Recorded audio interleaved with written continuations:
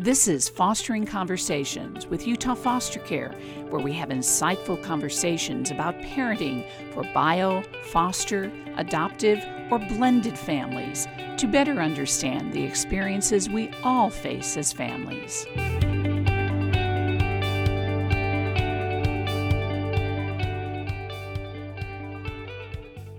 Welcome, everyone. Today, I'm Deborah Lindner, along with my co-host Liz Rivera.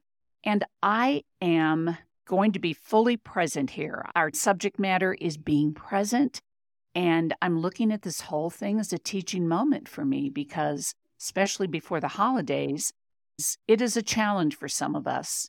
And so I invite all of you who are listening to do the same, to focus on being fully present. Liz, I promise not to jump ahead to my next question or think about what I'm doing, but to take a deep breath and be right here, right now. When we were talking about what theme we wanted to have this podcast right before the December holidays, and we talked about different kinds of gifts, and somehow we came to the idea of the gift of presence. And immediately, Ilsa came to mind to help guide us through that conversation. So not only are we hoping that folks are able to be present during this conversation, but at the end of the conversation, have better ideas about how to maintain that presence more often in their daily life. I actually met Ilsa years ago. She was presenting at a conference I was attending, and she actually did a experiential activity during her presentation that was all about presence, and it was so profound. I couldn't get it out of my mind for weeks, if not months, and it's still something that stays with me. And I had the opportunity to go up and speak with Ilsa after the presentation, and she was exactly what she was telling us about our lives. She was demonstrating in the way that she interacted with me in that short conversation. And then since then, we've had an opportunity to work together in different settings. And when we talked about doing the gift of presence, I knew Ilsa was our go-to for this conversation. So let me just give a little bit of background. She is the past president of the Infant Mental Health Association here in Utah. She is currently an adjunct professor at the University of Utah. When I met her, she was fully employed there, but she's pursuing other things, but still teaching on the side. And she's currently with the United Way and Help Me Grow and is heading up that organization in Utah County. Ilsa, welcome, and thank you so much for being here. Thank you so much for inviting me for this. I'm excited. Also, just so our audience and everyone understands, can you first describe and define what is being present? What is presence in your vocabulary? Well, thank you very much for asking that, because I think when you are feeling present, you know it, or immediately after you know it. And to define it is a little tricky. And contemplating this question, I think for me, presence is when you completely lose yourself in an activity or with a person or even with an animal. You completely lose yourself, but then you also switch back to being aware of that and being in an observer role. I think that if you would always completely lose yourself for a long period of time into a person or into an activity and not stand back and have that reflection, then you might lose your sense of individuality, your sense of independence, your sense of self, direction. And if you completely lose yourself just in being an observer and in your own self, you don't connect to what's around you. But presence, I think, is fluently going back and forth between completely being engaged in this activity or that, or with this person or that, and then also then going back to a more reflective stance and noticing what you're doing in that moment, because that also can help you redirect your presence in cases, that where you want to be more helpful. And so some awareness of the process is really important. But if you're just in awareness, then you're just thinking about it the whole time. So it's a combination between that awareness and then losing yourself into that moment. When you step back and you have that awareness of that moment, what are some things you might see? What are some things you might hope you might see? Or you also said something to adjust. What might give you a clue you might need to adjust something? Yeah, so when thinking about parenting, which is my main field, and you guys are focused on parents and caregivers of children, when I think of parenting, it's important to have an awareness of who your child is in that moment, what they might need, how you can best be helpful to them, also your own needs. And so that awareness can mean something like, oh, I'm noticing she's really tired right now and I need to give her some space. So it's that complete presence, I think, is to really tune into that child's mood and feelings and state at that time. But then also to go a little bit back, into that executive functioning where you can notice, like, okay, I may need to organize the situation a little bit. So help my child take a nap, for example. And for that, you need this executive functioning. So then it's like a switching back and forth between complete utter presence and then also that awareness. I love that you said who that child is in the moment. I think sometimes, and I know I do this, that I have an idea of who somebody is in my head, and I interact with that idea of that person sometimes more than I interact with the real person in that moment in front of me. Yeah, that's a really excellent observation. And I think that happens to all of us, especially when we're busy or don't have much time, or we tend to get lost more in our head and our ideas of also who other people are or who ourselves are, And so instead of being completely open to that moment and that person, and even to yourself and your own emotions, we tend to take over with our thoughts. And that is a way to escape the situation, actually, to not be fully present, is going into your head, going into your thoughts. I think that brings us into the next question.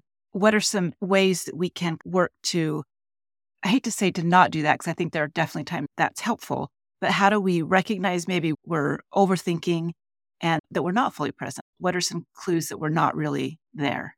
So part of it, I've personally practiced for a long time, Buddhist meditation as well as mindfulness practices. And so that really has helped me personally to be more aware of my own processes, like when I go into thinking or not thinking. So part of practices like that can help you to become more aware of the process when that happens. But it can also reflect into moments where you start to feel really stressed. And so you notice you're feeling stressed, of course, but then you're trying to speed up. So maybe that's one signal, is we often try to speed up. We want our child to stop now. We want them to clean up the mess now, or we want them to listen to us now, or we even ourselves want to feel better now instantly. And that tendency to speed up is a sign that we need to slow down. Yeah. And then step back and have that presence, because that's the way we don't like that feeling of being stressed or being not listened to by our child, or what, we don't like that. And so sometimes we then just go on faster to make it happen and control the situation. But in doing that, we lose connection with the situation and the people in it. How do we listen better when, a child is talking, is speaking to us, trying to convey something? Again, so we don't look at trying to control the conversation. Are there tips for just better listening? There certainly are. And it's a bit of $1 million question, because there are so many circumstances, and it does always go back to the circumstances. So perhaps one thing I would say is setting context and creating context can be one of the most important things to do. And what I mean by that, it really does depend on the age of the child. But if it's an older child specifically, and you know that you have only got 2 minutes, and you see that your child has this long story that may go on, you're really interested in it, you may need to say, "Oh, honey, I love it, but right now we don't have time. Can we talk about this again after school, for example?" So meaning then there's a time set planned for it. So sometimes we may have to do that. That's not possible if you have a baby or a toddler, usually. But in those moments as well, even as in this example with the older child, if you make that short connection with the child and you're just like, wow, that's so cool. You really resonate with that topic, and that not just the topic, but with the liveliness of the child in that moment. You can resonate with it by utilizing your voice, your how you present yourself to the child. It doesn't have to be as exaggerated as I usually model these things in a bit of an exaggerated way, so that people can clearly hear it. But you don't have to go that far, but just show your enthusiasm and your excitement and your delight in that child. And then that creates a connection that can help them make the transition to, like, okay, right now is not the time. So that's one thing, is when is their time? Because if you are not in a mindset to do it, you have other responsibilities, or you're just super tired or hungry or whatever, you can be distracted by. that's not maybe your best moment to listen. The second one I would say is, again, that self-awareness where you can see the bigger picture. And you can see like, hey, well, I'm not feeling optimal right now, but I do have some time and I can make myself present for my child in the next 20 minutes. And then if you have that awareness, then you can actively work on looking at your child and making those attuned reactions. And attunement with that, I mean tapping into their vitality of their story and having some small responses, like, oh, that's so great. And oh, tell me more. So some cues to have them talk a little bit more. And all you need to do is sit there and offer your warm gaze, your interested body posture. So I'm really big on nonverbal signals. Your stance, your body stance towards the child or the person, your eye gaze towards the person. If you feel yourself getting distracted, move back to those cues. Tune into their voice, tune into their eyes. And again, this may take some practice, but by doing that over and over again, you can foster or nurture that sense of connection. So when Deborah was talking about how do I listen to a child, and one of the first things I thought is a memory of my nephew talking to me about Minecraft, which I find mind-numbing. And I just can't. But then when you were talking, you said, tune into the vitality of the child. And I thought, this isn't actually about Minecraft. That's not what I'm really listening to. I'm listening to the child. And if I can focus on that, the subject matter doesn't really matter. Yes, I love how you said that, because I recently was in a discussion about small talk. And the more I've been practicing this, the more I'm like, there is no small talk.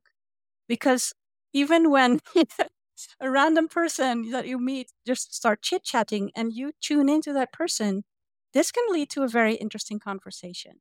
I like that. So why do we find small talk so painful? There's so many of us find small talk because we are focused too much on the talk and not enough on the person, maybe? I think especially in this culture, and this is not just the United States, but I think many current cultures today, we're very focused on just the words, what the words mean, what words to say, use your words. And I'm not saying that is not important, but I'm saying we often focus too much just on the content of that. And so, of course, it can depend on the context, again, as always, so you're not that interested in this particular person, or maybe you're in a hurry. So those things are possible. But even in those moments, I think tuning into that person, it makes a transition also easier from usually. Sometimes they keep talking and talking, but usually it makes the transitions easier from that conversation back to whatever you want to do. One thing I remember foster parents talking about is, when it comes time, especially during the holidays, but really any time you're taking the children over to a relative's house or some function where you think it's going to be just happy stuff all the time, and so everything will be fine, that can be overwhelming. And so how do you prepare the child? How do you also prepare the relative or person whose house it is for something like that?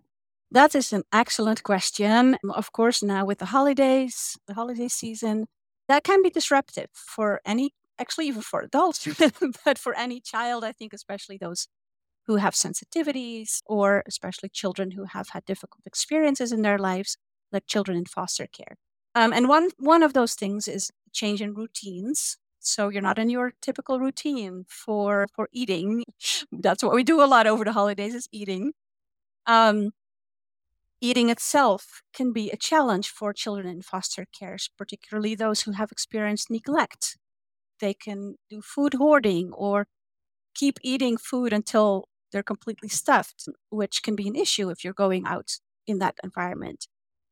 And then there's all of the sensory experiences, like all the people talking and all the visual movement, or people suddenly in your space. Or for children who have experienced abuse, it can also be random triggers like a loud voice or a certain color or even a smell of the food. So these situations can lead to a child being more dysregulated than they would be in their familiar, safe environment. And like you said, then there's the adult, many of whom have expectations for how children should behave. And if you're a foster parent and you're listening to this podcast, you're probably very active in trying to understand your child and support your child who's in foster care with you, and to help them regulate their big feelings. But when you're in a situation like this, oftentimes there's so much stimulation that the child's nervous system is activated more than usual. Now, how exactly you prepare, a lot of that, of course, depends. There's so many different needs, individual needs of children. And there's differences in the connection that you have with that foster child, which depends on the child's trauma history, on how long have you been with the child, how many opportunities have you had for fostering that really deep connection. And that's harder to do for a child who has a trauma history. So this is all kind of sketching the background to your question. And depending on how old or how verbal the child is, of course, it's always a good idea to go over what will be happening in the situation. What can you expect will be there? There are lots of people and sounds and food, and kind of preparing them for what you expect to happen.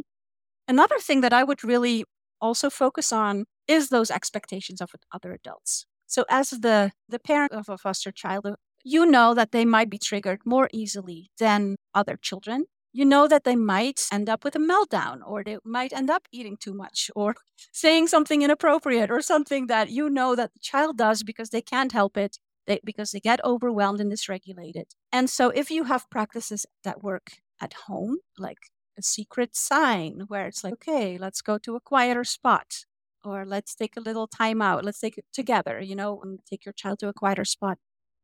That can be helpful. And that depends a lot on your individual circumstances, your individual relationship with that child. But also it might be helpful to tell your family members, look, my child has been doing a great job in XYZ. So emphasize really some positives and enjoy those positives. I don't know, their sense of humor, or they can dance really well, or something really, really strong points that are enjoyable. Because the holidays are also a great opportunity to enjoy the silly things and the joyful things and the funny things and the peculiar things. And then also explain that sometimes, due to just how my child operates, their nervous system, how their nervous system works, sometimes they just need more space. That's one thing you can tell them. You can help them understand.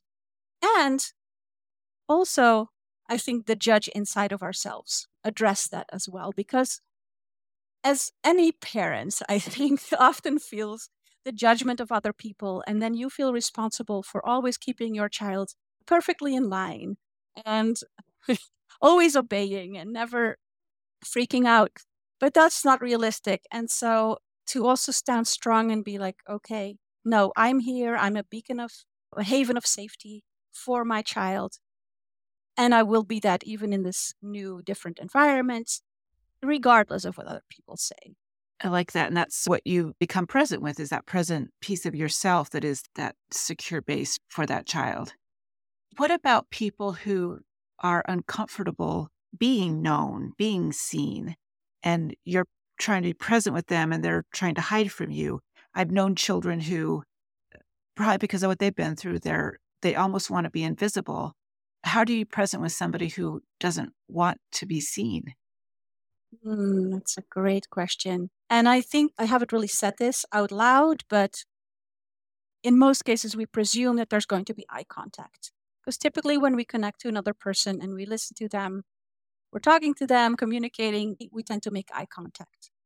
And eye contact can be very uncomfortable for a child who has experienced bad experiences or hasn't actually had the experience of being in close eye-to-eye contact with a person in a situation that was safe. Because one thing that is important to emphasize as well is that this sense of connection that humans make, we do it to seek safety and reassurance, and to know, is this current environment where I'm currently physically at, is this a safe place? Can I go out and explore? And in order to figure that out, what we do is we look at other people. Even if it's a room full of strangers, or you're in a different country, you don't speak the language, you'll look at other people like, okay, is it okay for me to start moving this way towards the food? We check in with other people. And that's what children do when they're little. they will look at their caregivers to see like, okay, is this safe? So even in a situation that is technically not dangerous, but the parent is getting really stressed. Like we got to get out of the door. Oh my gosh, it's 5 minutes. We're only in 5 minutes. Oh my God, get your shoes. You can hear my voice. You're probably getting not calmer. Now I'm probably a little more stressed when I'm like, help. So children hear these cues. And even when it's a serious situation and the parent can stay really calm, the child typically tunes in to the parent's cues. And they're like, oh, something's going on. But I can be assured because my adult is showing cues of safety. Now, children who have grown up with less than optimal relationships, let's say, or even full neglect or maltreatment in any other way, their nervous systems have not learned to utilize these cues of safety that most of us use, which includes eye gaze, a smile, a voice that is calm and melodic. So the child may not be able to pick up those cues. Now, we can try if they are open to other cues, though. So, for example, instead of eye-to-eye contact, are they willing to do a drawing with you and talk to you side by side and not looking at each other's faces? Are they open to do a movement together where you mirror what the body movements, but not necessarily eye-to-eye contact, not necessarily even talking? Are they open to singing with you or being silly with you? So those are all examples of trying to tune in. And also, I do need to say, we may require trauma treatment for that child to learn how to be more open to these cues of safety. But we can also try and find other cues than the ones we typically use with other people. One suggestion that I have is you could try, if the child's open to it. Most children do copying imitation type of games, especially, of course, we do that with babies, but toddlers love to copy other people. But you can do games like that where you copy even just movements of each other. Again, take the focus off of the face and voice so much and the talking, but bring it to, you did this like this, you made this little jump, and I do it too. So connecting with them in a more nonverbal way, movement type of way, that may work. But it's very individual. So you have to watch the child and see if that works. That's great advice. I've been hearing lately there's some concerns around mindfulness and trauma, that actually could be triggering for some people if they have a trauma history. Yeah, and that's actually, I can't remember of the author now, but there's a whole book written about that. And it relates back actually to the child you mentioned who just doesn't want to look into your eyes and they're not open to that connection. Because in fact, those connections have become triggering and traumatizing. So that presence basically means it's not safe. Even when you're doing mindfulness as an adult and your stuff comes up, it's not safe to quiet down. But some people's nervous systems respond by shutting down and keeping active. This is what you can see in children a lot. Keeping active might be a way to not shut down. And so some kids with trauma responses, they're constantly moving because that keeps them out of this state of calming down. And because it's that response when a mouse is being chased by a cat and the mouse plays dead and all your systems go really slow, that you're breathing in your heart rate.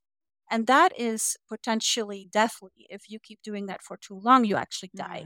So the mouse can die if they do it too long. But babies and children do this as well. If they can't escape, they can't use their fight or flight, they go into that freeze mode. And quieting down, our bodies could associate that with, if I'm not constantly moving, then I'll be in a state where I could actually die. I know for adults, they typically recommend to still do both, but maybe take a break and do trauma treatments and then come back to meditation, because it can also be healing to see what's happening in your mind. But also in those cases, oftentimes we recommend more movement-based mindfulness activities. Which I don't know very much about, but maybe something like rowing, like rhythmic kind of movement. Rhythmic is really good, yes. And so it can be done in any type of sports and stuff, but dance is the one that I always go back to, or even just movement, silly movements, copy those mirroring activities that I mentioned as well. I don't know if you have heard of the practice called special time. This is a practice that parents can do with their children to foster connection. It's promoted by hand-in-hand parenting, and there's some other parenting experts. But you set aside 10 to 20 minutes, and you tell your child, we're going to have special time, and you can call it by the child's name, special Julian time. And we're going to have it, after dinner every night, or we're going to have it every Saturday. You set a time. And during this time, the child can do whatever they want to do, however they want to do it, except for a few safety rules. And typically it's best not to have screen time, but if it's a child that has a lot of hard time with being in the present directly with a human, then, if they want to talk about Minecraft, you could do that. But that's a choice. Typically it's best to not have screen time. But other than that, the child can jump on the bed or play in the mud, things maybe that you normally would not allow or want. And all you are is like full of wonderment type of observer. It's like, wow, oh my gosh, it's splashing everywhere. But you're not telling them how to do it, not telling them not to do it like that. But you're basically just present with them and completely just delighting in them, enjoying them. And if it's hard for you to do that as the adult, it's only going to be 10 or 20 minutes. But when you do this consistently, the child will see, oh, my adult keeps showing up for me and completely lets me be who I am in this moment. And all of this, I beckon back to my own child-raising years, and you're right. I should have incorporated more wonder into the holidays and also done fewer things, fewer engagements, fewer parties. And since I've kind of learned that, that's what I try to do now. I don't say yes to every single invitation. And oh boy, we could go on, but we always want to leave our audience with some resources. And so are there any resources that either you or Liz, our Director of Education, would recommend for parents and foster parents? Yes, of course, I do need to say and want to share that Help Me Grow Utah is there for all parents in Utah with a child from 0 to 8. And we can have individualized resources like mindfulness practices or play-based activities or things like special time for your individual situation. So that's one thing. And then I mentioned Hand-in-Hand Parenting, which is a parenting website that promotes special time, but they actually have 5 parenting tools in a book called Listen by Patty Wipfler and Tasha Klein. And that book basically is all about being present in multiple different playful ways. So that's a really good one. Liz, any final thoughts from you? Just thank you, Ilse. I could listen to you for hours. There's just so many nuggets of wisdom in not only why it's important, but also ideas about how to maybe adjust it to the individual parent, individual child situation is so rich. And I hope people will listen and listen again to pick up on all of those pieces of wisdom you shared with us today.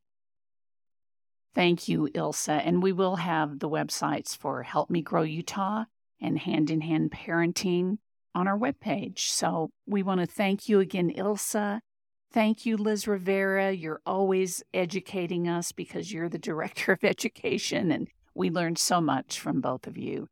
Also, thank you to our producer, Marshall Shearer Davis. And I want to end this podcast again with saying you don't need to know everything to become a foster parent. You just need to be willing to learn. And we learned a lot today. Thank you both. For details on foster parenting and so many other ways you can get involved, go to utahfostercare.org. This has been Fostering Conversations. I'm Deborah Lindner. This has been Fostering Conversations with Utah Foster Care. Thank you for joining us. For more information, go to utahfostercare.org. We'll see you next time.